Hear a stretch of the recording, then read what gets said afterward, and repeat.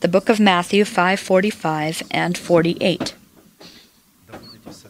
That you may be sons of your Father in heaven, for he makes his sun rise on the evil and on the good, and sends rain on the just and on the unjust.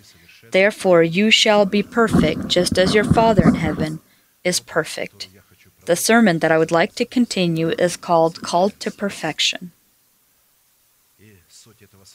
And the essence of this perfection is that we with our sun shine upon the righteous and unrighteous as the Heavenly Father does, and pour out our rains upon the just and unjust as the Heavenly Father does.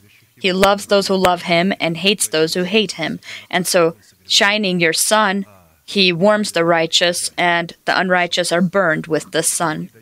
The rain He gives timely and in measure for the righteous, or either gives no rain or floods them with rain, the wicked one, that He literally floods their cities and themselves. That's the perfection of God, because God walks in the light of His Word. He behaves within the boundaries of His Word, and in His Word He said who He loves and who He hates.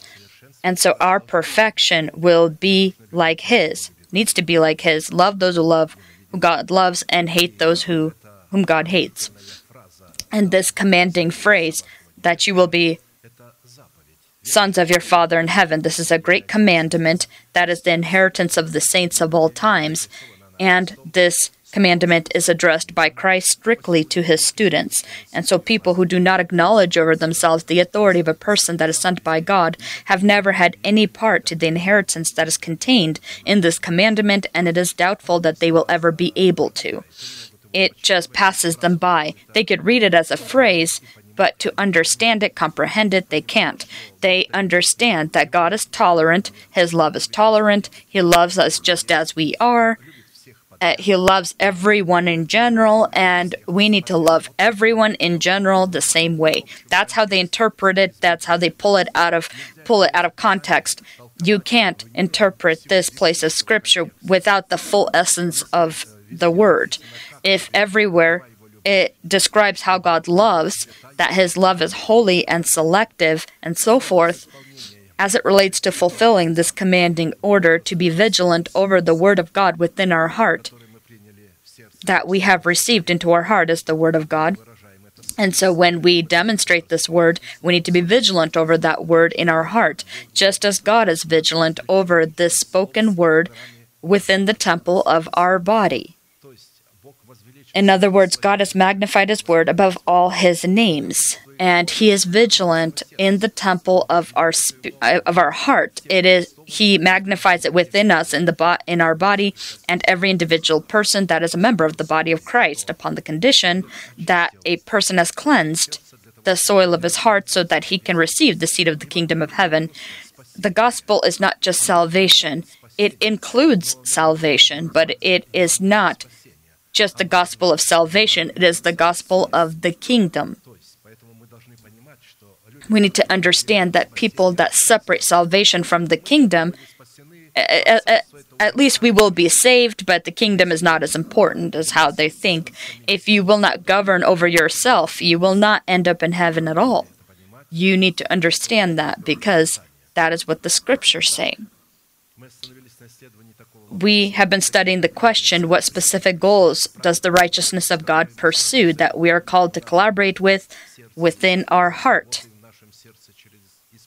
And we collaborate with it by confessions of our mouth. When we confess God's righteousness, we clothe ourselves, our body, into this righteousness. We may not see it visibly, the results, but the results are already in the Spirit. It separates us, it makes us holy. Hell knows this. He hates us. The heavens rejoice. We don't see anything physically.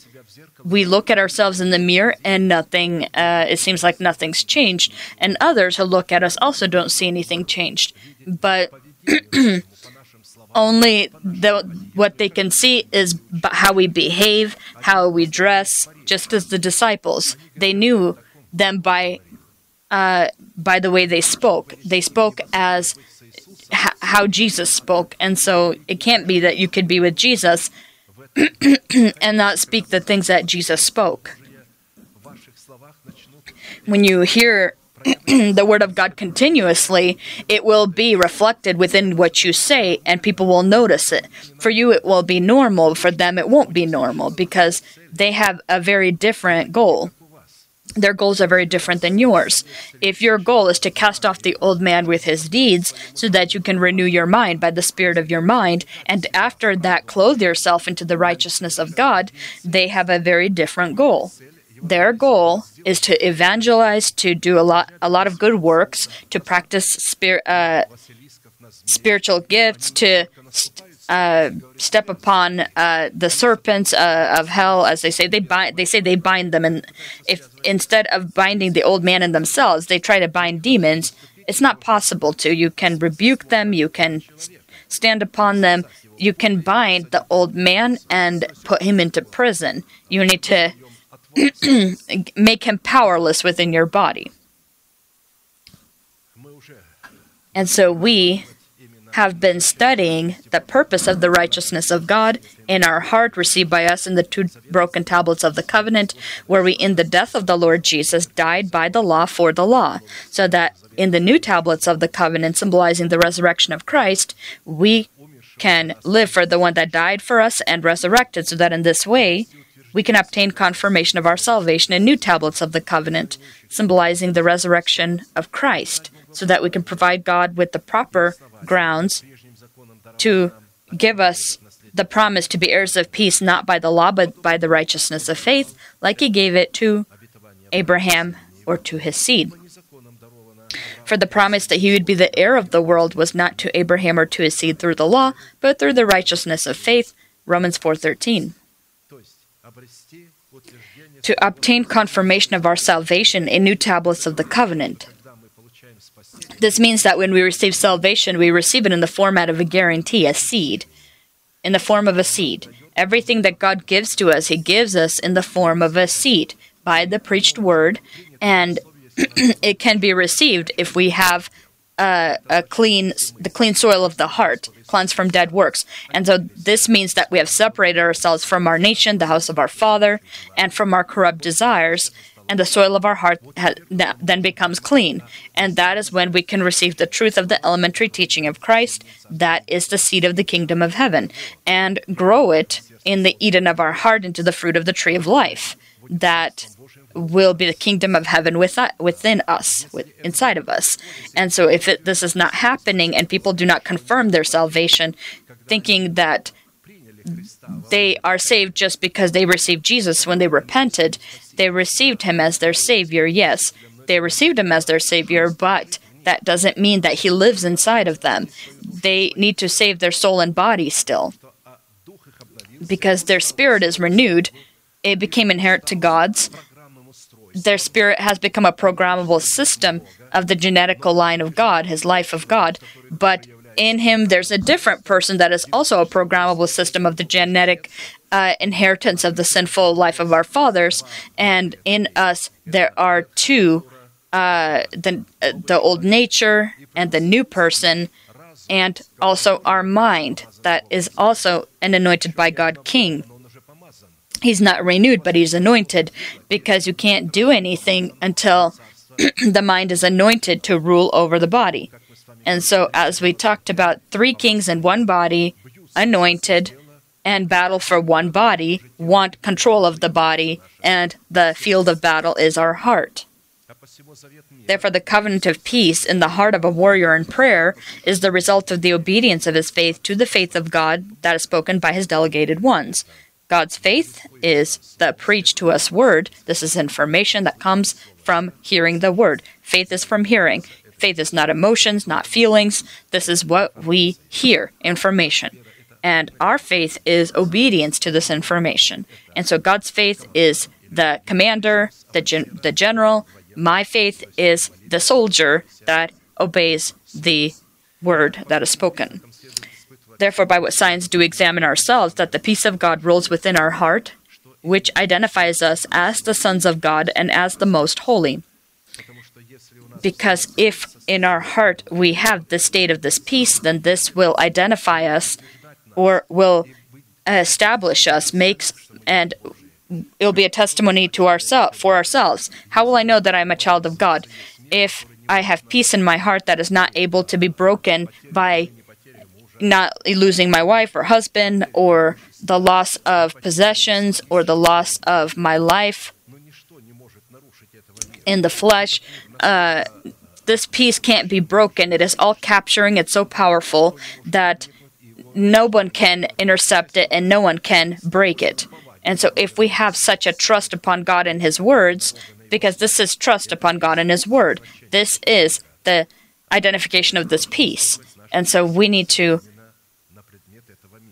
examine our heart whether the presence of peace is there. Blessed are the peacemakers, for they shall be called sons of God. Matthew 5:9. God doesn't immediately call us sons. When we're born, we make a covenant with God. Making a covenant with God, God writes our names in the book, not in the time at the time of our repentance, but when we make a covenant with Him, because you can repent and then wave your hand and continue to do things as you did before, or go to church but not have a covenant with God. If a person does not have a covenant with God, his name can't be written to the book of life, although he has received Christ as his personal Savior. Because when the name was given to children, to babies, at the time of circumcision, and this was only in the 8th day. And so an infant was not given a name or any earlier than within the 8th day when he was circumcised. And so Jesus also, he was circumcised in the 8th day, and he was given the name Jesus. This was a symbol that God writes us into the book of life in the moment when we make a covenant with the Lord, in the baptism of water. This baptism of water, the covenant in this baptism of water, is the guarantee of our salvation. To be able to confirm this covenant between us and God, it is necessary for us to grow in this covenant, the tree of life. This is our role. We can't grow the tree of life without the help of the Holy Spirit, and the Holy Spirit can't grow in us the tree of life without our consent, without our collaboration, without the collaboration of our faith with God's faith. We can't grow the tree of life. 6 signs by which we need to judge of our belonging to the sons of peace have already been subjects of our study, and we stop to study the 7th.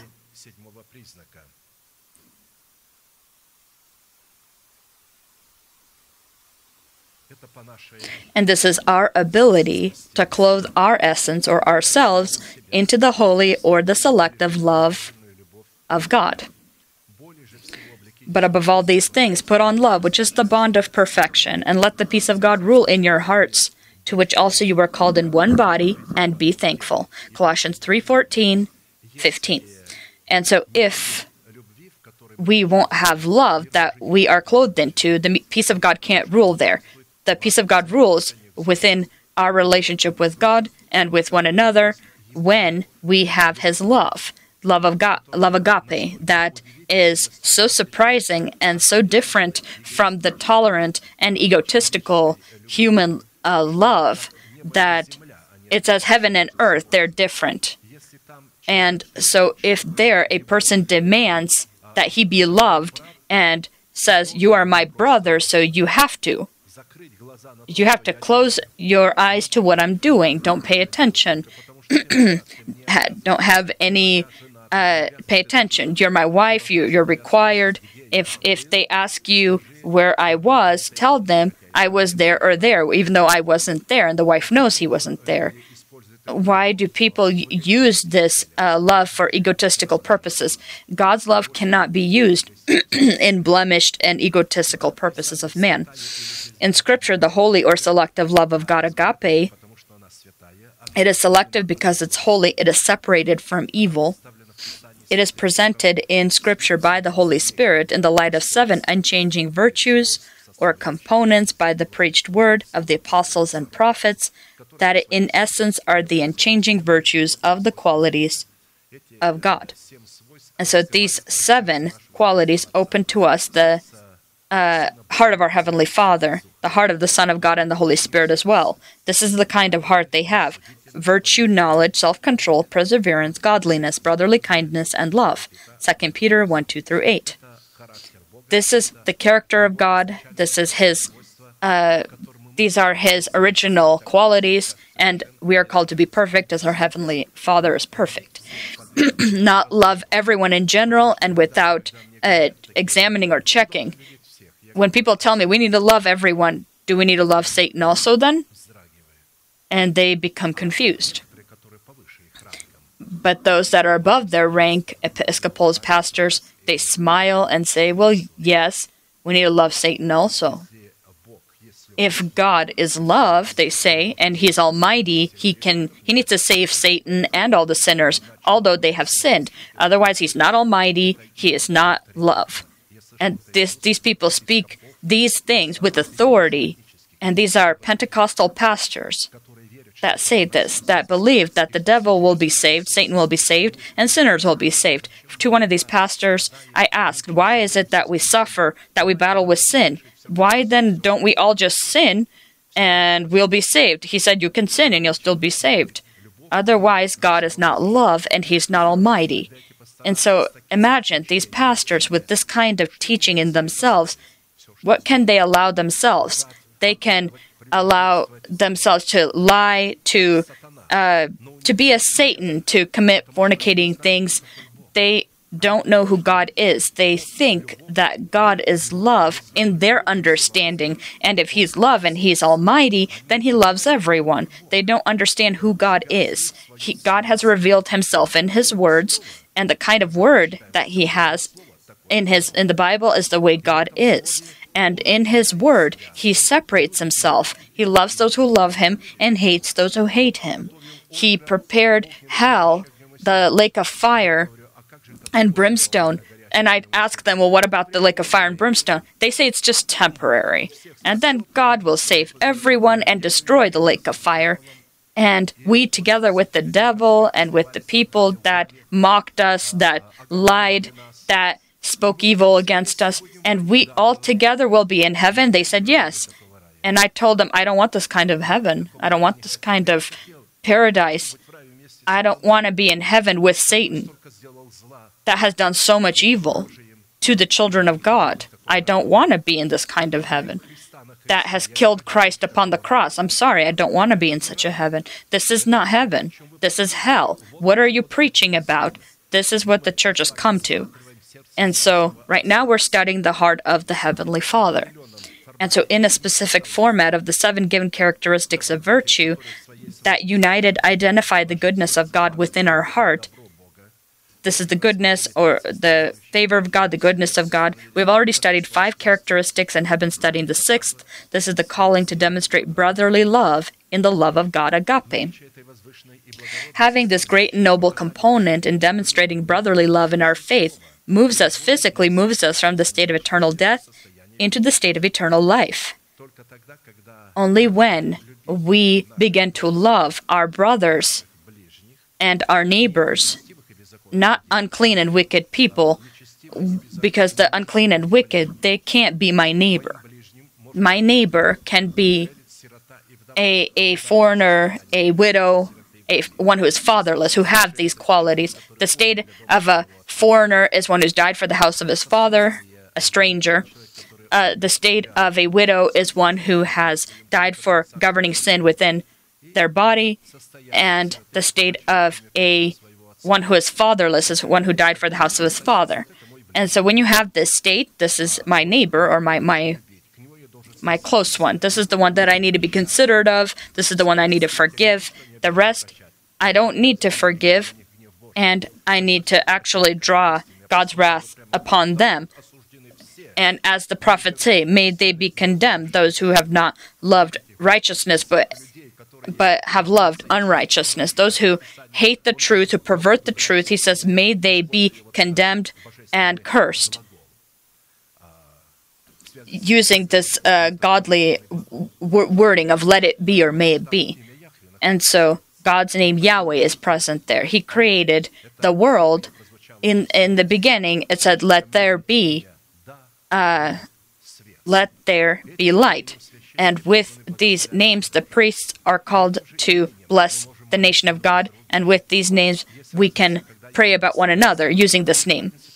And so there's a difference when we ask God to bless someone, my wife, my brother, this person. May this person receive your mercy.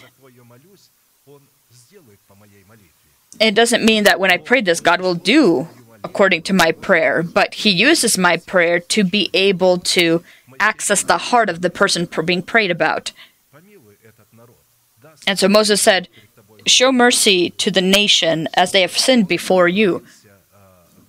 And he kept praying. Moses kept praying. And he said, the one I will be merciful toward, I will be merciful. And the one I will punish, I will punish. And so our prayer doesn't give a guarantee that God will fulfill it. He will fulfill it upon the condition if this person is a vessel of mercy, the one we're praying about. You can pray using God's name, let it be, but this prayer, don't confuse the prayer when you're using this name and you pray about someone, or when someone is blessing someone else with this name. And so we can pray with this, using this name. But you say, how's it that we pray about one another? In the books, the apostles say,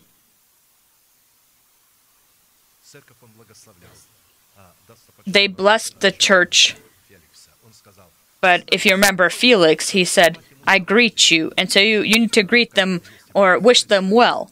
As there's a habit in this country saying, have a good day, have a good evening. And so we can say such things. And when we say, sister, may all the blessings be with you and goodness be with you, that is good to say. You're not blessing them, you want, it is a desire you have, but that doesn't mean God will fulfill it. This means you desire good for this person, but that doesn't mean that God desires the same thing. God blesses His church when the priest, the person that is placed over the people, when he blesses them, upon the condition that the people acknowledge His authority. And so there shouldn't be any confusion there. You could pray using this name for one another. But again, in prayer, you need to use this name, but and you're praying to God about this person. You can't directly bless a person, another person. Only God's delegated person, His messenger and His helpers can bless people directly within the church. A husband can bless his wife and children. We know that we have passed from death to life because we love the brethren.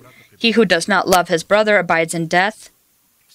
Whoever hates his brother is a murderer, and you know that no murderer has eternal life abiding in him. 1 John 3:14-15. Relevant to this as with the previous components of the virtue of God, in His unique for us goodness, which we are called to demonstrate in our faith in the 7 forms of virtue, it is necessary for us to answer 4 classical questions. What do the Scriptures say about the power of brotherly love, which we are called to demonstrate in our faith? What purpose is the power of brotherly love called to fulfill in our relationship with God and with one another? What conditions do we need to fulfill so that we receive power to demonstrate brotherly love in our faith? In a specific format, where you looked at these 3 questions and stopped to study question 4, by what signs do we examine ourselves as to whether we are demonstrating brotherly love in our faith? We already studied the first 5 signs by which we need to judge that we are demonstrating the power of brotherly love in our faith and stopped to study the 6th sign. This is our ability to be anxious for nothing, but in everything by prayer and supplication with thanksgiving, let our requests be made known to God. You know that when a person has peace with God, he truly will not be anxious for nothing, because he has peace with God. In peace with God, and that contains the covenant of peace, our role is to take God's promises from there, because they are already given, they are already existing, and God is ready to fulfill them but we need to fulfill our role. We need to do something so that we could take it from our account. God placed it upon each of our accounts, all of the promises that are in Scripture. Here's how God will work. What will He use? How will we be writing out the check for what we need? Using gentleness or meekness. Let your gentleness be known to all men. The Lord is at hand. Be anxious for nothing. And so if you have a gentle heart, if you have peace with God, that means you have the state of peace. That means your heart is gentle, and it will be demonstrated in the gentleness of our lips, the meekness of our lips. Be anxious for nothing, but in everything by prayer and supplication with thanksgiving, let your requests be made known to God, and the peace of God, which surpasses all understanding, will guard your hearts and minds through Christ Jesus. Philippians 4:5-7. And so the mind can't understand this peace of God. In the given place of Scripture, the character of the fruit of the Spirit, revealing itself in the quality of gentleness, by the means of which we are able to discipline our tongue by the truth that is concealed within our heart, is contrary to the character of the work of the flesh that reveals itself in disobedience to the truth or not believing of the truth. Practically, the ability of a gentle or meek person to not be anxious about anything when it comes to his well-being on earth is contrary to the anxieties of man who is not disciplined by gentleness. He's constantly worried about what he needs to drink, eat, or be clothed into, as it is written, "A wholesome tongue is a tree of life, but perverseness in it breaks the spirit." Proverbs 15:4. I will remind us that anxiety leading to the breaking of the spirit is to death. That's not in Christ, but out of Christ. This is when we die to God, when our lamp is burning out. This is talking about this kind of breaking of the spirit, when the lamp is burning out. And that's when the devil comes in. Anxiety leading to such a breaking of the spirit are genetic bonds of the fear of man that a person is bound with who has not grown the fruit of gentleness in the soil of their good heart, with which he is called to discipline his mouth, and this discipline will determine whether we demonstrate the power of brotherly love in our faith. Therefore, anxiety or preoccupation that a person is bound by, who receives salvation in the state of justification, is a result of his hard heart, which is identical to something occult that is contrary to the liberty of Christ, which is contained in the truth of the preached to him word. Anxiety is testimony of the absence of the fruit of gentleness in the spirit of man, which indicates the not good soil in his heart, which he refuses to clean from dead works. And the most striking is that this anxiety is considered by men of the flesh to be a form of spiritual expression. This can be clearly seen when you compare the definitions of these two words, which are contrary one to another, contrary in character and origin. So, preoccupation demonstrating itself in anxiety is in Hebrew and in Greek. Studying this, researching these things inspired by the Holy Spirit, throughout Scripture, looking at these, when it says, "Do not be anxious," preoccupation demonstrating itself in anxiety is disobedience to God's faith. This is unbelief to God's faith. This is disobeying the faith of God. It's talking about the Word of God that God has trusted us with. An undisciplined tongue by the bonds of gentleness, because if we have a gentle heart, we'll have a gentle mouth, and we will discipline ourselves. And before we say something, we'll examine that 7 times before we actually say it. Something occult. Anxiety is something occult, a hard heart, a net of the evil one, the path of death. These are shackles into which a person is put. Gentleness that reveals itself in a disciplined tongue is the tree of life. This is the grown tree of life in the Eden of our heart, the obedience of our faith to God's faith. This is wisdom that is within our heart, strength of our spirit, hardness and power of the Holy Spirit that works within us amply, trust upon God, the ability to trust upon God, His mercy, This is the ability to be compassionate to your neighbor. This is the net of the kingdom of heaven that we have caught ourselves into by the confessions of God's faith that is within our heart. Anxiety in demonstrating disobedience to the order contained in the body of Christ members a person to the category of lawless men, who resist the truth of the preached word, and try to clothe the works of the flesh into garments of an outward appearance of godliness. At the same time, the gentleness of the heart, which makes itself known in a gentle or meek mouth, is an identification of the fruit of the Spirit, testifying of the presence of the grown tree of life within the spirit of a person. A wholesome tongue is a tree of life, but perverseness in it breaks the spirit. Proverbs 15:4. The presence of the fruit of gentleness in a man is testimony that this person is clothed into the virtue of a student of Christ, which gives him the ability to resist the words which come from his personal flesh. These are thoughts that come from the personal flesh. This is so that he can open his mouth to confession, confessing the faith of God that abides within his heart. Not what just comes into my mind, but what I know, information that I have written in my heart. Thoughts can come, different thoughts. A person says, well, I have a thought from the Holy Spirit, and I say, if thought can't be examined according to Scripture, then this is your own personal thoughts or the thoughts of the evil one. Come to me, all you who labor and are heavy laden, and I will give you rest. Take my yoke upon you and learn from me, for I am gentle and lowly in heart, and you will find rest for your souls.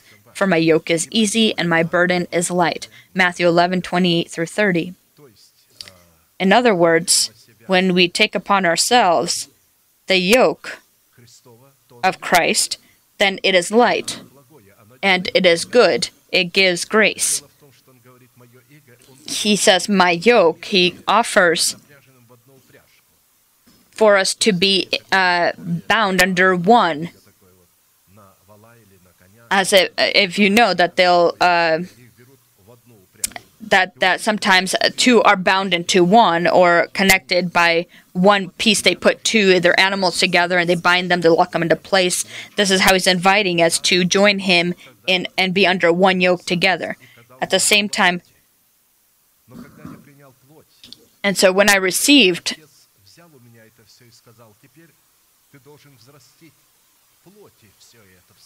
and so when we receive Jesus, he received the body as this physical body, but he still had to grow the fruits in himself, and he needed 30 years to be able to grow from the seed of the kingdom of heaven, the fruit of the kingdom of heaven, and so that he have a gentle mouth. Because when he was 12 years old and he was in the temple, he did not yet have a gentle mouth.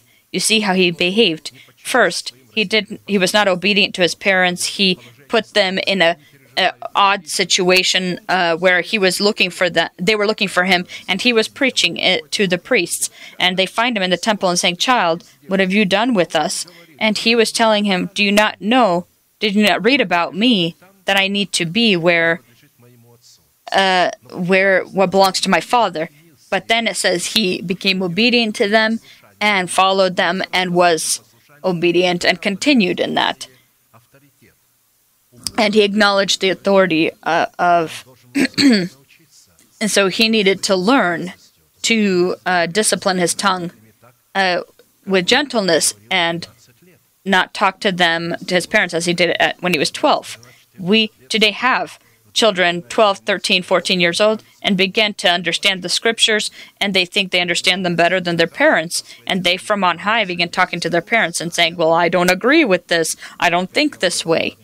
As I said, one young sister came to me and said, "Pastor, my mother doesn't allow me to use makeup," and I told her to not put on makeup is a sin.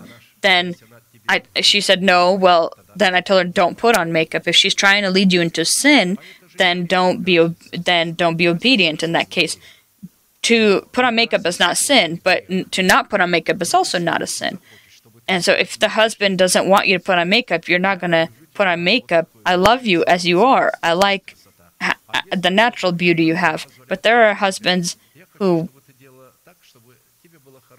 like that she do as she wills. What you like is what I like, and so forth. And so the one and the other, again, are not sin. But you need to look at the authority that you're under. If the authority begins to tell us something that is against Scripture, then we don't need to obey, whether this be a husband, a father, a pastor, whomever it may be. If the pastor says something, he needs to verify it with the Scripture, with the words of Scripture. And so to examine ourselves that we are with Christ and we've learned gentleness, because having anxiety in the soul means that this person does not have gentleness.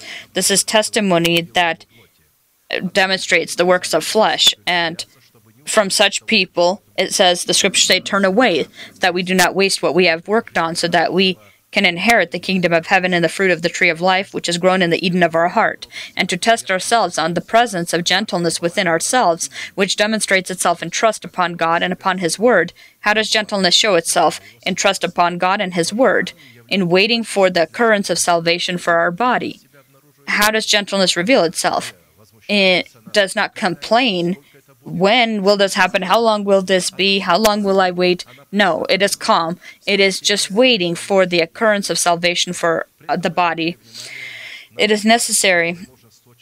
In brotherly love, we pay attention to one phrase of the being studied by us text, by which we can differentiate gentleness from undiscipline and wisdom from stupidity. This is by our ability to make our requests known to God in prayer and supplication with thanksgiving, which in essence are the desires of God. When we open up our desires with thanksgiving, these are not actually our desires. These are God's desires, but they became our desires. I go to fulfill your will. We have a great zeal for fulfilling God's will, and our will becomes God's will. Our desire becomes God's desire. In everything by prayer and supplication with thanksgiving, let your requests be made known to God.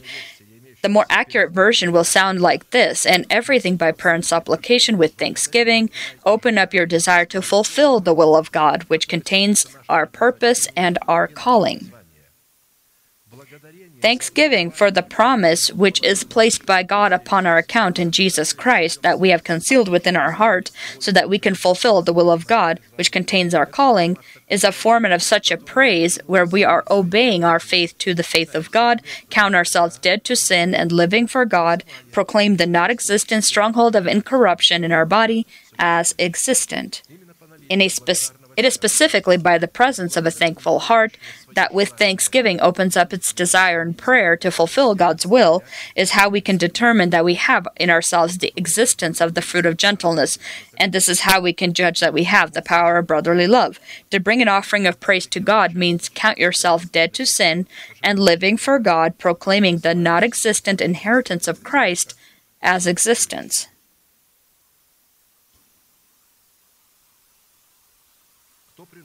Whoever offers praise glorifies me, and to him who orders his conduct aright, I will show the salvation of God. Psalm 50:23. Considering the importance of the discipline of praise, that for the nominal part, Christians consider praise that is separate from the so-called format of worship, where the element of holiness is absent. By offering yourself a living sacrifice. Such praise, according to the prophecies of Isaiah, is not accepted by God, and that is why.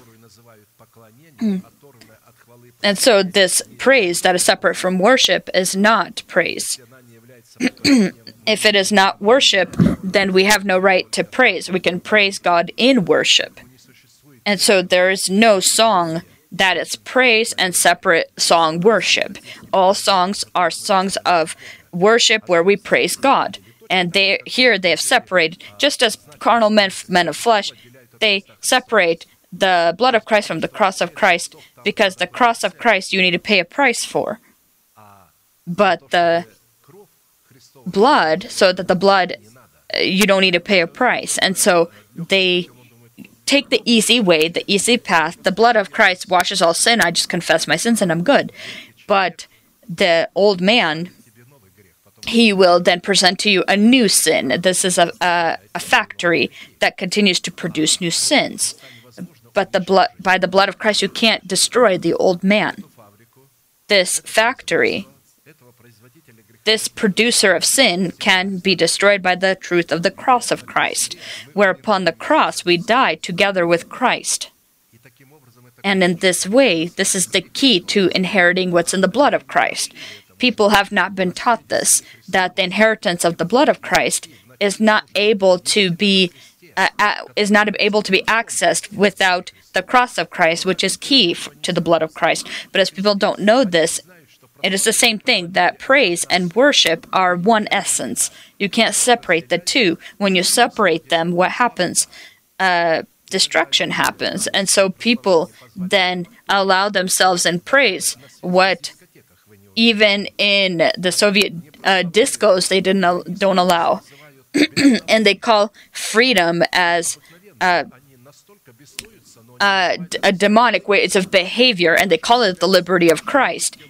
Express yourself in any way you'd like, because you're glorifying God, and God likes this. That's what they say. Where they got this idea? They got this idea from their leaders that preached to them damaged form of truth, and this damaged form of truth they confess in their praise separately and worship separately. In a specific format, we already looked at the 7 signs identifying beautiful or fitting praise, and therefore we will immediately turn to study the 8th sign. The 8th sign, the legitimacy of beautiful and fitting praise to God in being a partaker of the praises of Israel, is identified in legitimate prayer, praying with the mind and praying in tongues, by the sign of which we can judge that we have the power of brotherly love in our faith. Praying always with all prayer and supplication in the Spirit, being watchful to this end with all perseverance and supplication for all the saints. And for me, that utterance may be given to me, that I may open my mouth boldly to make known the mystery of the gospel, for which I am an ambassador in chains, that in it I may speak boldly as I ought to speak. Ephesians 6:18-19. Apostle Paul writes that about him, that we pray for him. We need to pray that, Lord, may our pastor be given the revelation of your glory, because God gives revelations not just for him. He gives it for the church, and he selected these people for the church. It's not something separate for the church, a separate God that you need to pray to and bow to. He's the same person as you, but God separated him so that he can, using his order, he can bless his people, he can give revelations. And for this to happen, people need to pray about this. And if you don't pray about this, God won't give you anything through this person. Ephesians, that was the book of Ephesians. And so the revelation about the Holy Spirit and receiving him as Lord and Master of our life is given to those saints who, by studying and following the commandments of the Lord, have grown into the full measure of fullness of growth in Christ. If you love me, keep my commandments, and I will pray the Father, and he will give you another helper, that he may abide with you forever. John 14:15-16. Receiving the Holy Spirit, who together with us will lead a prayer battle for our calling, and in this way he will continuously be presenting us before God in the virtue of warriors in prayer, and this happens by receiving the Holy Spirit, which precedes the baptism of the Holy Spirit. It's not possible to receive the Holy Spirit without the baptism of the Holy Spirit. And so those people that think that they've received the Holy Spirit, not having received baptism of the Holy Spirit, are deceiving themselves. But you shall receive power when the Holy Spirit has come upon you, and you shall be witnesses to me. Acts 1:8. When he told the disciples, they were not yet baptized by the Holy Spirit, you will receive power when the Holy Spirit has come upon you. And we know in the day of the Pentecost, he came down. In this situation with the disciples, they received the baptism of the Holy Spirit and the Holy Spirit himself at the same time. In our case, we are still carnal, and so when we just begin, we're not led by the Holy Spirit, and so we are still, as when we were infants and babes, we were still tossed to and from by every wind of doctrine, and often being deceived by those people that we elected. People that are led by the Holy Spirit have a clean heart, a clean conscience, have put in the teaching into their heart, received the Holy Spirit, and He reveals by the preached word the meaning of God's words. He doesn't reveal things to this person directly, but through the person whom he has placed. And that's how they can be witnesses to Christ. The baptism of the Holy Spirit is not always receiving the Holy Spirit. At the same time, receiving the Holy Spirit always includes the baptism of the Holy Spirit. Receiving the Holy Spirit is always linked to the leadership of the Holy Spirit, which applies to those saints that have left spiritual infancy. At the same time, baptism of the Holy Spirit will not necessarily include the leadership of the Holy Spirit. Therefore, receiving the Holy Spirit is the ability to be led by the Holy Spirit, and at the same time, baptism of the Holy Spirit is the ability to speak or utter in tongues.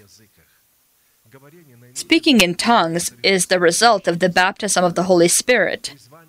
The calling and purpose of tongues as a whole is focused on giving us the ability to make real our partaking to God by partaking to His nation. However, the calling and purpose of tongues fulfills its purpose when we understand its purpose and practice it as a tool in accordance with the norms that are implemented in Scripture. When we have a gentle mouth that is disciplined, when we use it correctly, we understand the significance of it. And suddenly there came a sound from heaven, and as of a rushing mighty wind, and it filled the whole house where they were sitting. Then there appeared to them divided tongues as of fire, and one sat upon each of them. And they all filled with the Holy Spirit and began to speak with other tongues as the Spirit gave them utterance. Acts 2:2-4. When they received the baptism of the Holy Spirit and the ability to be led by the Holy Spirit, until this time they didn't have this ability to be led by the Holy Spirit. The importance of the tongue in general, and especially speaking in tongues, is underlined or noted in Scripture in a special way. Death and life is in the power of the tongue, and those who love it will eat its fruits. Proverbs 18:21. But I say to you that for every idle word men may speak, they will give account of it in the day of judgment. For by your words you will be justified, and by your words you will be condemned. I know many people that speak in tongues, that cuss, speak very dirty words, lie to one another, and do all kinds of sins. They disappear or go to places or create situations where people can win things. And they speak in tongues. And so you can understand for yourself they are not... They speak in tongues, but they're not legitimately used. The tool or the gift of speaking in tongues. If you're within the power of sin, you shouldn't use this gift. You need to first repent and then practice speaking in tongues. If you fell and sinned, first repent for your sin and then speak in tongues. Because speaking in tongues is one of the demonstrations of the Holy Spirit that is given to us for good.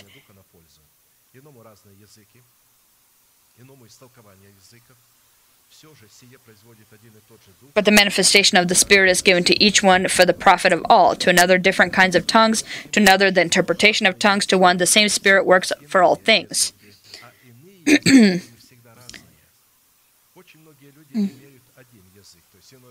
1 Corinthians 12:7 and 11. In the given situation, we need to know that different kinds of tongues are always speaking in tongues, but speaking in tongues is not always different kinds of tongues. And so when I speak in tongues, I have a different dialects. I'll notice how one dialect changes to a different type of dialect. And so it is the same with tongues. Just like in a physical world, you have different languages, different dialects of language. Same thing happens in tongues. And so and God allows this to happen. Speaking in tongues are called to serve as bits, to discipline us, that help us obey the Holy Spirit as the rider whose interests we are called to fulfill.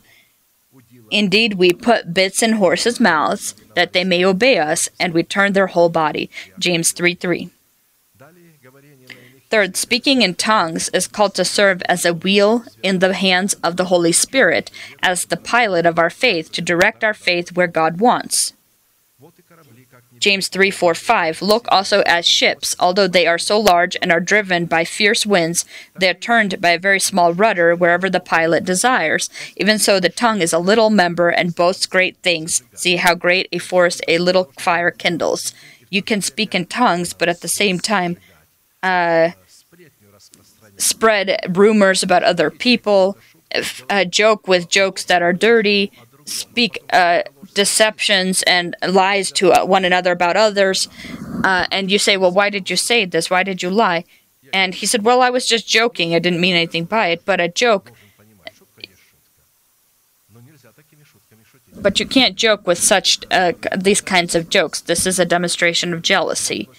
And although we are not lawless, but we're doing a lawless deed when we spread bad rumors about one another, we often don't know about a person what we need to know. We hear something, we see something, but this is partial, and so seeing this only in part, we make an analysis about what it is, and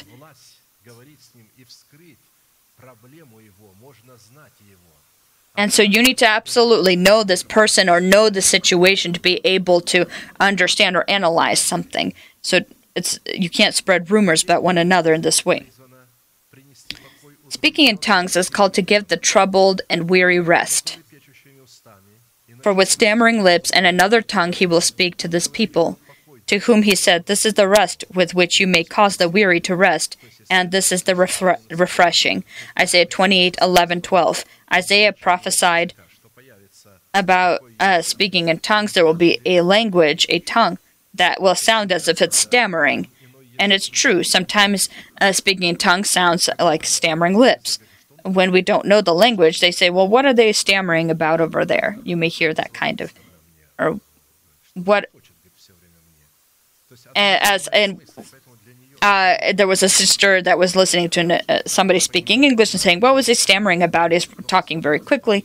And so, because she didn't understand the language. And so, when you can't do anything with your mind, you then, it says in Scripture, you pray with the mind, but pray also in spirit. And then praying in spirit, the stress that you have will leave you. You don't need to go to a psychologist or drink medications of any kind that will help with that. Try to use speaking of tongues in the time of stress, to receive quiet and to have him calm you down, so that you could receive rest and calm. You pray with your mind, Lord, give peace to my heart, and then start speaking in tongues. Lord, calm me down. You see that I am uncomfortable, that I'm inside me, I'm fighting this. And then you wake up in the morning and you feel very different. The situation may be the same, but where did all these inner feelings go? You're given tongues for this reason, and you need to use it for that purpose as well. Fifth, speaking in tongues is the law that testifies and liberates us from Egyptian slavery of our soul. Blow the trumpet at the time of the new moon, at the full moon, on our solemn feast day, for this is a statute for Israel, a law of the God of Jacob. This he established in Joseph as a testimony when he went throughout the land of Egypt, where I heard a language I did not understand. I removed his shoulder from the burden, his hands were freed from the baskets. Psalm 81, 3-6. And so when Joseph heard the language of Egyptians he didn't know, and God removed his shoulder from the burden, saying that this was Joseph and that his hands were freed from basket. He was second in leadership as Pharaoh when it was talking about he freed them from baskets. It wasn't Joseph, but the nation of Israel. Using this trumpet, God freed them. And you say, well, how did this trump sound? How's it through speaking in tongues? Using speaking in tongues, they freed. if you remember, everything Moses spoke to them, told them, they didn't understand. It is that when something said to you, you don't understand it. God is speaking as it sounds in a foreign. Often in the sermons of pastors, it sounds very foreign, truth that we don't understand, as if we, like when you listen to someone speaking in tongues, you don't understand what they're saying. There are things in sermons that may not be understood, and that God will reveal in His time to you. And we need to concentrate on that truth that we received, that we understand, and we fulfilled the ones that we understood. Then the truth that we received into our heart but didn't understand will then follow, and God will explain it to us. And so God says, I remove the burden, I lead a person out from the slavery of his soul. How? Our mind is Egypt if it is not enlightened. If we, with the spirit of our mind, haven't renewed our mind, the mind of Christ, our mind is our Egypt. And so when we speak in tongues, the mind doesn't understand. But as this is happening using our mouth, and what's happening using what we proclaim, God clothes us into what we proclaim. Speaking in tongues, God takes from us these baskets that our mind puts us or forces us to do, forcing us to do things that we never did before. Speaking in tongues or praying in tongues, our mind will begin to renew. God will take these baskets away. How? You need to renew your mind. The symbol of Egypt is our mind, and to renew it, when it will be renewed, then it will not put upon us the burdens, so that we build the great things of Egypt, the large things of Egypt. And so furthermore, speaking in tongues is the supernatural ability to magnify God. And those of the circumcision who believed were astonished, as many as came with Peter, because the gift of the Holy Spirit had been poured out on the Gentiles also, for they heard them speak with tongues and magnify God. Then Peter answered. Acts 10:45-46. And so you can't magnify God with your mind alone, because our speech or our vocabulary is, in any amount, is still limited. And so we allow our spirit to use our mouth to speak and communicate with God in tongues, a language that our soul doesn't understand, and independent of our soul, our tongue begins to magnify God. And when we, without sin, and we begin to pray with the mind, and we pray then in tongues, we magnify God, so that there be a goal. I'm bringing forth the goal to be freed from Egyptian slavery, to receive quiet and calm in our life. Why do we speak in tongues? For these purposes, not just to pray in tongues, but have goals, have purposes, to free myself from the government of the old person, to receive rest and peace, so that I can direct my faith where God wants to go and not where I want it to be, to magnify God. And 7, speaking in tongues is a unique, in its nature, form of prophecy. And Paul said to them, "Did you receive the Holy Spirit when you believed?" So they said to him, "We have not so much even heard whether there is a Holy Spirit." And when Paul had laid hands on them, the Holy Spirit came upon them, and they spoke with tongues and prophesied. Acts 19:2-6. And so it's talking about a form of prophecy, where is as different as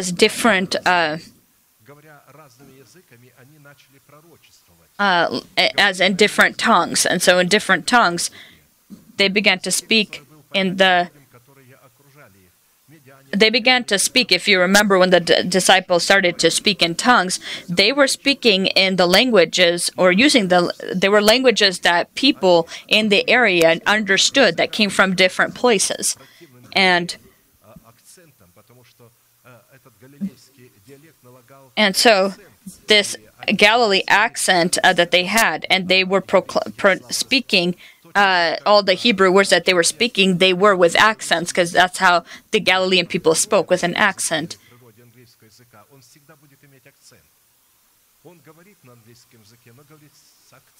And so as you will learn a different language, either English or someone who doesn't know Russian learns Russian, he will still have an accent of his original nationality or place, even speaking in that other language. And so in this situation, they were praying and in the languages that they understood, and they were perfect. I was in a situation that where a woman was speaking in tongues, and I heard her speaking in tongues, but her accents or even her pronunciation didn't sound German. But somebody that was there knew German and understood her, and he heard, or she heard, her German language when this person was praying in tongues.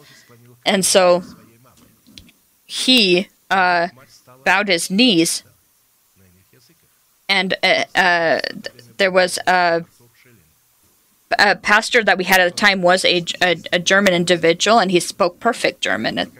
And when we got off our knees, we were praying, and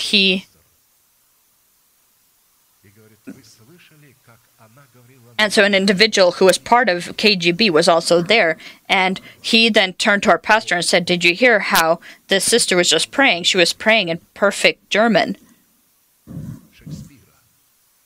And it was very artistic, like something you read out of a book of Shakespeare, a very poetic form of praise. And so the others didn't hear it. Only he heard her speaking in German, but everybody else didn't hear that language.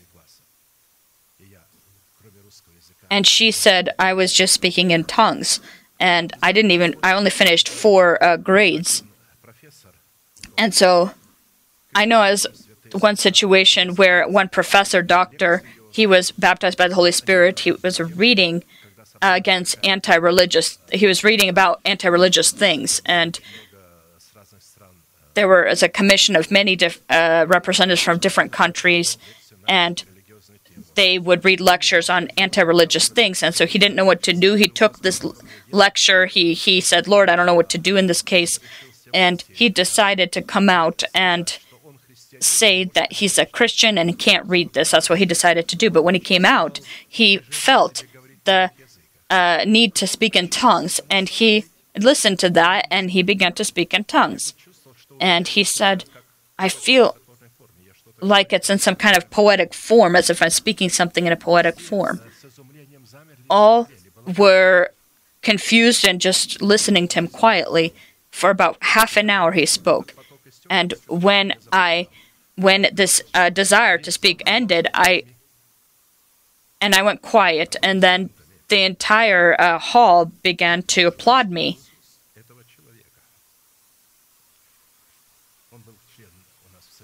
He was a member of our church. They came up to him and said, "Why did you not tell us that you were Japanese?" And the other one is saying, "What do you mean Japanese?" The other one was saying, "No, he was speaking perfect English." And he's saying, "No, he wasn't speaking English, he was speaking perfect Russian." And he showed evidence of the existence of God, and he showed in a very poetic form. And all these people heard. They were speaking in tongues, and each person was hearing him in their own language. I can tell you a lot of stories like these, where it happened when a person spoke in tongues, and someone that was next to him heard what he was saying in their own language. If God has such a need, he will do this.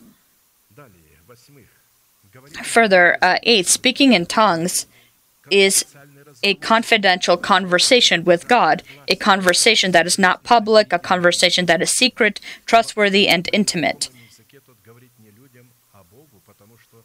For he who speaks in a tongue does not speak to men, but to God, for no one understands him. Whoever in the Spirit, he speaks mysteries. And so, 1 Corinthians 14:2. So you speak so that no one else understands. And many saints don't pay attention to people, and they sing and pray in tongues. My father ended up in the hospital, and he, in the nighttime, was singing in tongues and praying in tongues. And I came to visit him, and one individual who was Muslim was also laying in the hospital near him. And he said to me, "Tell your father he's not letting us sleep."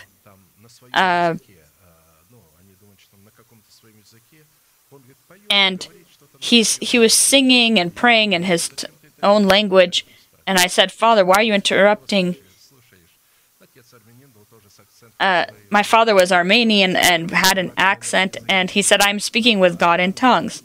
What is it to me, this people or those around me, that I need to pay attention to them? I don't need that," is what he said. And I was saying goodbye, and he was smiling and saying goodbye to me. And I said, "I will come to you tomorrow." And he said, "You don't need to come. I'm going home." And he said that. And so I went home. And an hour later, his spirit left him, and he died.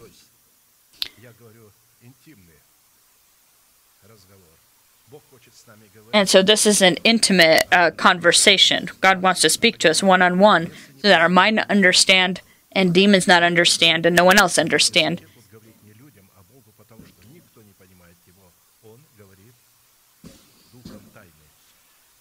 For he who speaks in a tongue does not speak to men, but to God, for no one understands him. Whoever in the Spirit, he speaks mysteries.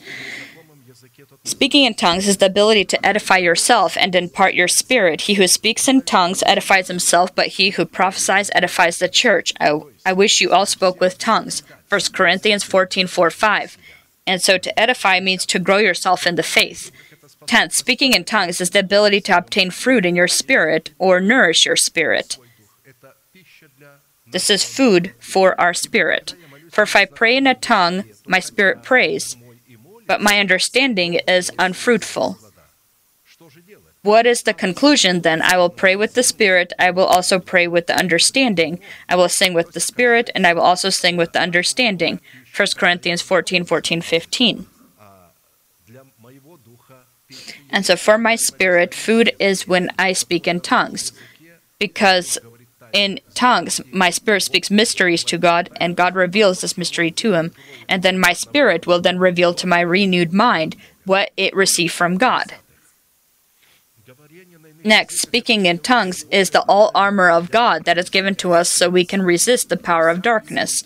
Praying always with all prayer and supplication in the Spirit, being watchful to this end with all perseverance and supplication for all the saints. Ephesians 6:18. This is the all armor of God. Prayer of a warrior in prayer is the all armor of God, but if there's no speaking of tongues there, then we don't have the all armor of God. 12th, speaking in tongues is one of the unique signs for the unbelievers. Therefore, tongues are for a sign, not to those who believe, but to unbelievers. But prophesying is not for unbelievers, but for those who believe. 1 Corinthians 14:22. When God prophesied, he speaks for an unbeliever, but when he speaks in tongues in the presence, or he has people speak in tongues in the presence of others, then this is a testimony to them. Amen. Let us bend our knees and our heads, and we will pray, and we will thank God for who he is for us, what he's done for us, who we are to him, and all those who desire to resist their lust, their passions in their body. Also, if someone has a sin, to prepare themselves to take part in this great mystery so that it not curse us but bless us. We have the ability to come up here to the altar, and we will pray for you, and you will receive freedom and the right to take part in this great service of communion, and freedom from the shackles of sin, from fear of illness and untimely death.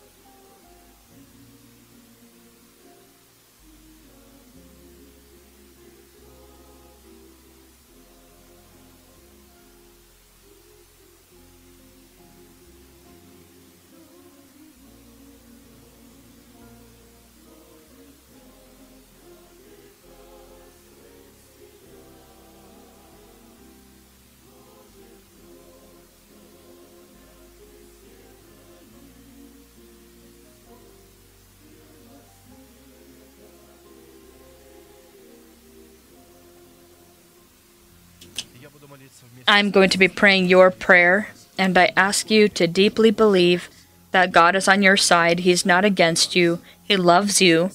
He is compassionate toward you. He understands you. Although you may think that you're alone, you're not alone. He is with you, and He's on your side. Close your eyes. This is your secret room. Lift your hands to God. This is a sign that your hands are without doubt or wrath. You forgave those who have offended you, and you've asked forgiveness whom you may have offended, or made the decision that you will ask for forgiveness. Pray together with me. Heavenly Father, in the name of Jesus Christ, I come to you with my pain, with a broken heart. I hate sin. I hate lusts and passions that live within my body. I greatly desire to be free from them.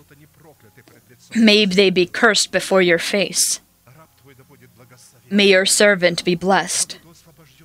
May I be freed before your face from the shackles of slavery and sin. I love you. I love your truth. I love your church. I desire to be yours now and forever. I want to fulfill your covenant. I want to be your fragrance. I accept your forgiveness, your justification, your restoration in my heart. And right now, before heaven and hell, I want to proclaim that in accordance to your words, I am prayed, I am washed, I am cleansed, I am healed, I am restored, I am justified, and I am saved. Your sins are forgiven, and your trespasses in the name of Jesus Christ. May the Lord bless you.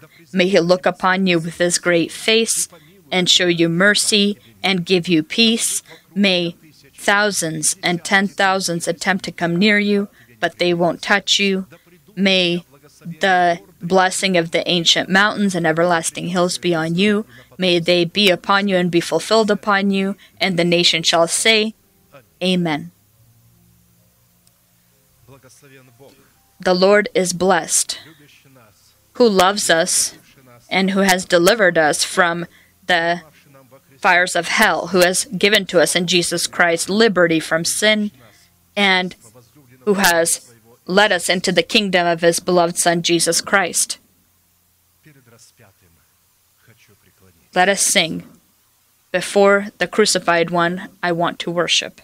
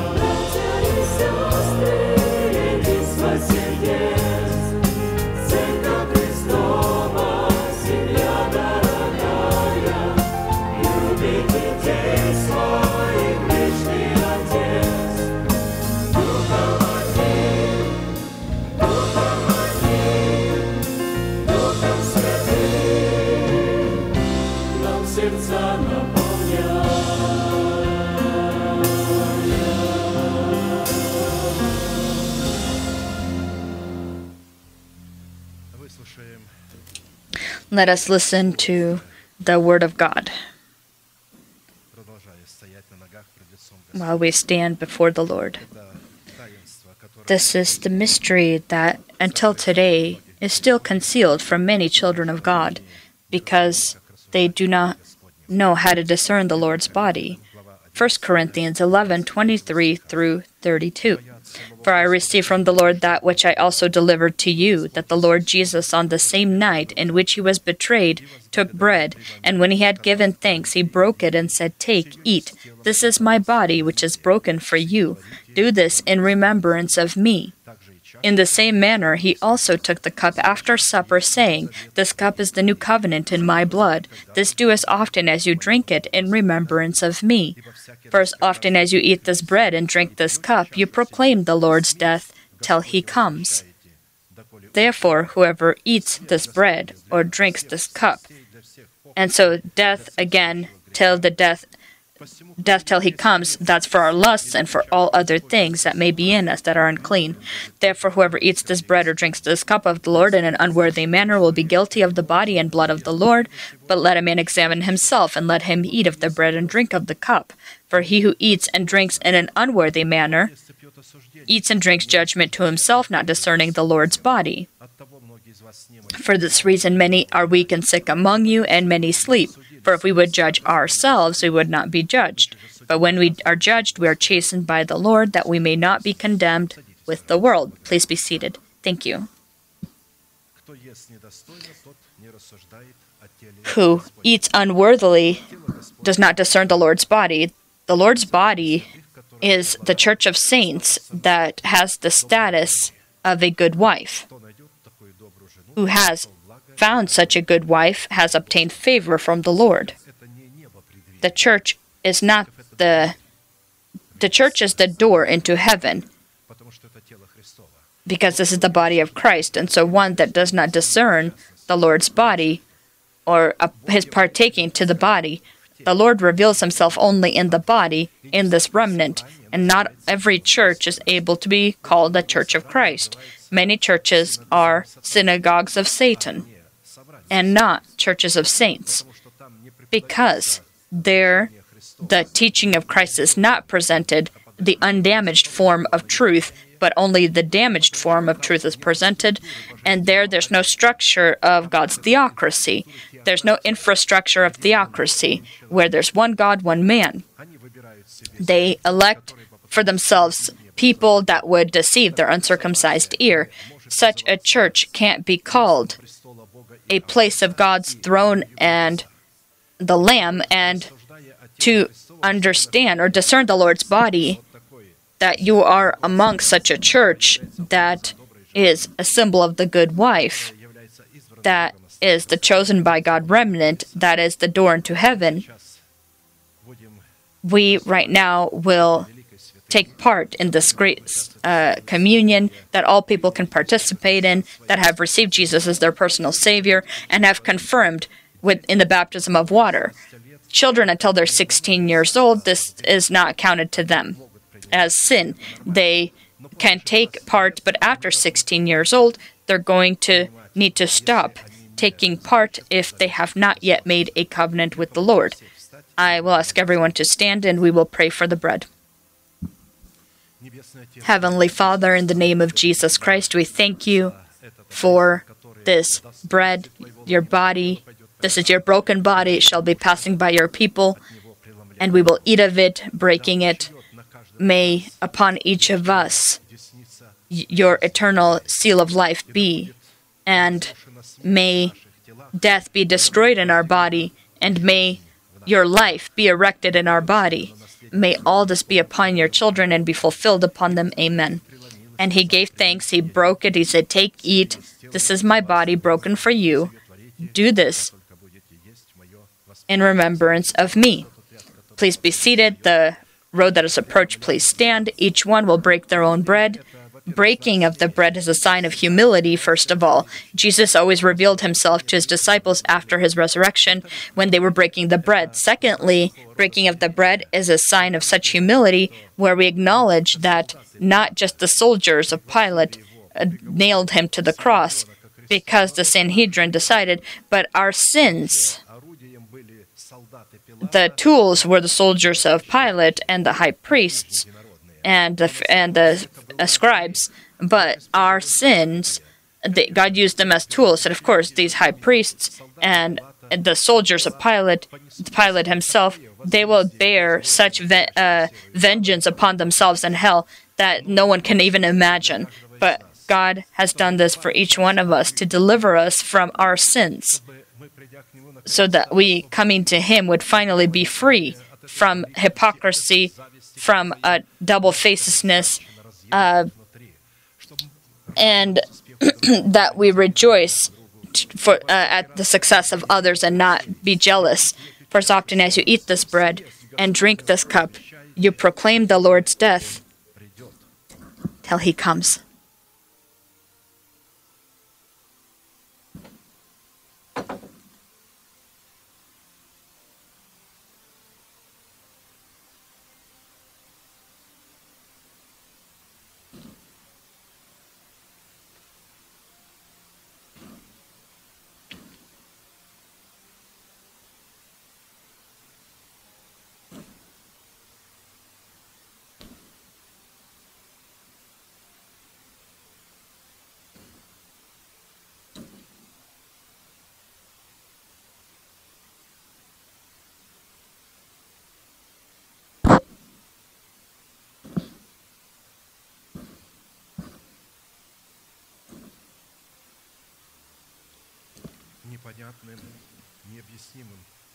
In a way that's not understood or explained to our mind, how is this bread can be converted into the body of Christ?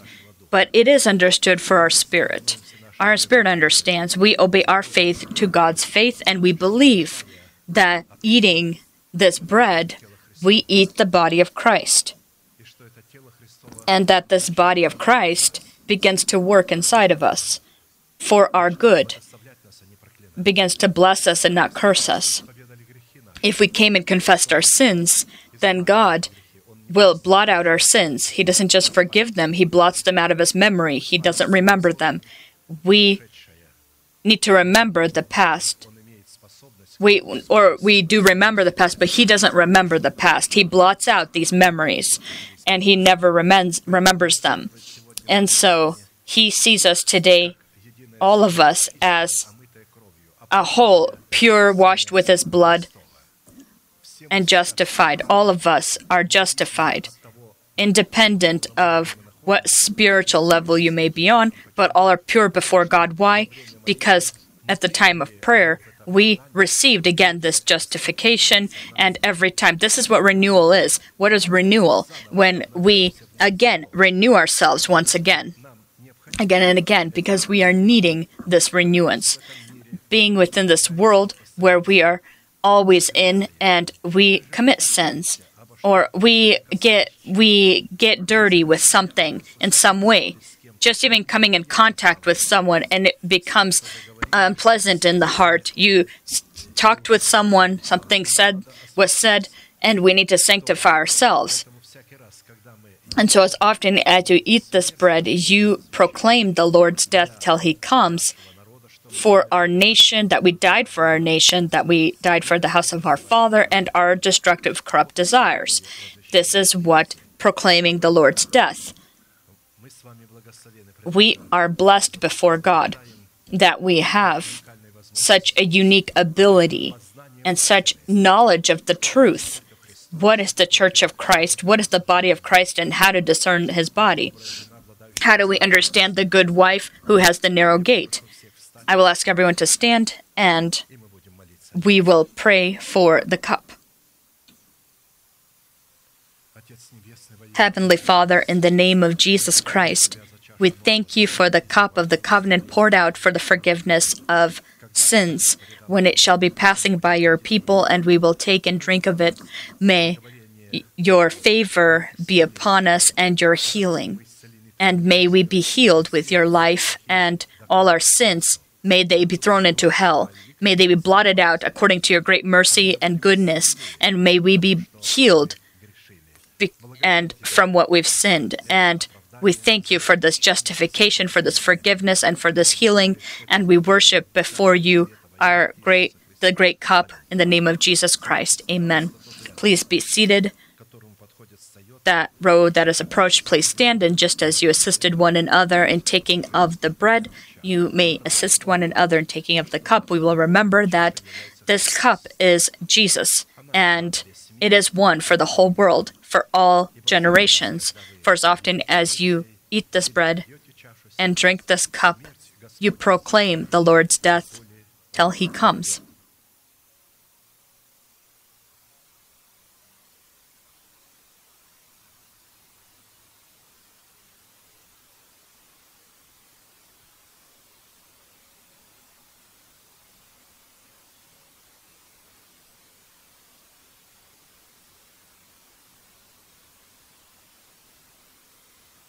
Всякий раз, когда происходила подобная вечеря Агада, ужин пасхальный, Every time they had the Passover feast, у евреев, the Jews, то пели песни, they always sang songs, and these weren't just праздничный стол, songs in feast songs. The head of the household at the table would tell them the story of their exodus from Egypt and explain why He led them out of Egypt, the purpose that God had. So they come into the Canaanite land, and what the Canaanite land was.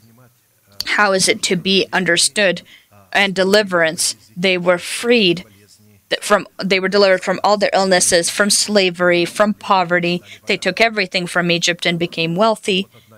And here is one of the psalms that were sung upon this Passover feast, 17-й псалом Давида, the 18th Psalm of David, когда Бог освободил его от when God delivered him from all of his enemies and the hand of Saul, the hands of this Egypt, the old person who governed by the old mind that was not yet renewed.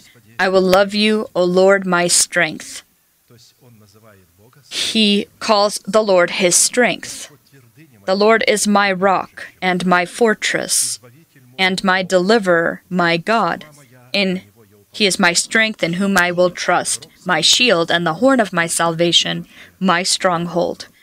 приводя эти имена Богу, Stating these names before God, that he, in the covenant with God, он говорил: «Призову, достаточно he states that he will call upon the Lord who is worthy of praise, and he will be saved from his enemies. когда мы In this way, when we confess who God is to us, what He's done for us, and who we are to Him, God takes our confessions and clothes us into своих имен».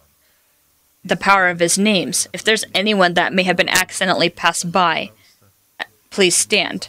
If not, I will ask everyone to stand. and we will proclaim our unchanging manifestation. Now to Him who is able to keep you from stumbling and to present you faultless before the presence of His glory with exceeding joy, to God our Savior, who alone is wise, be glory and majesty, dominion and power, both now and forever. Amen.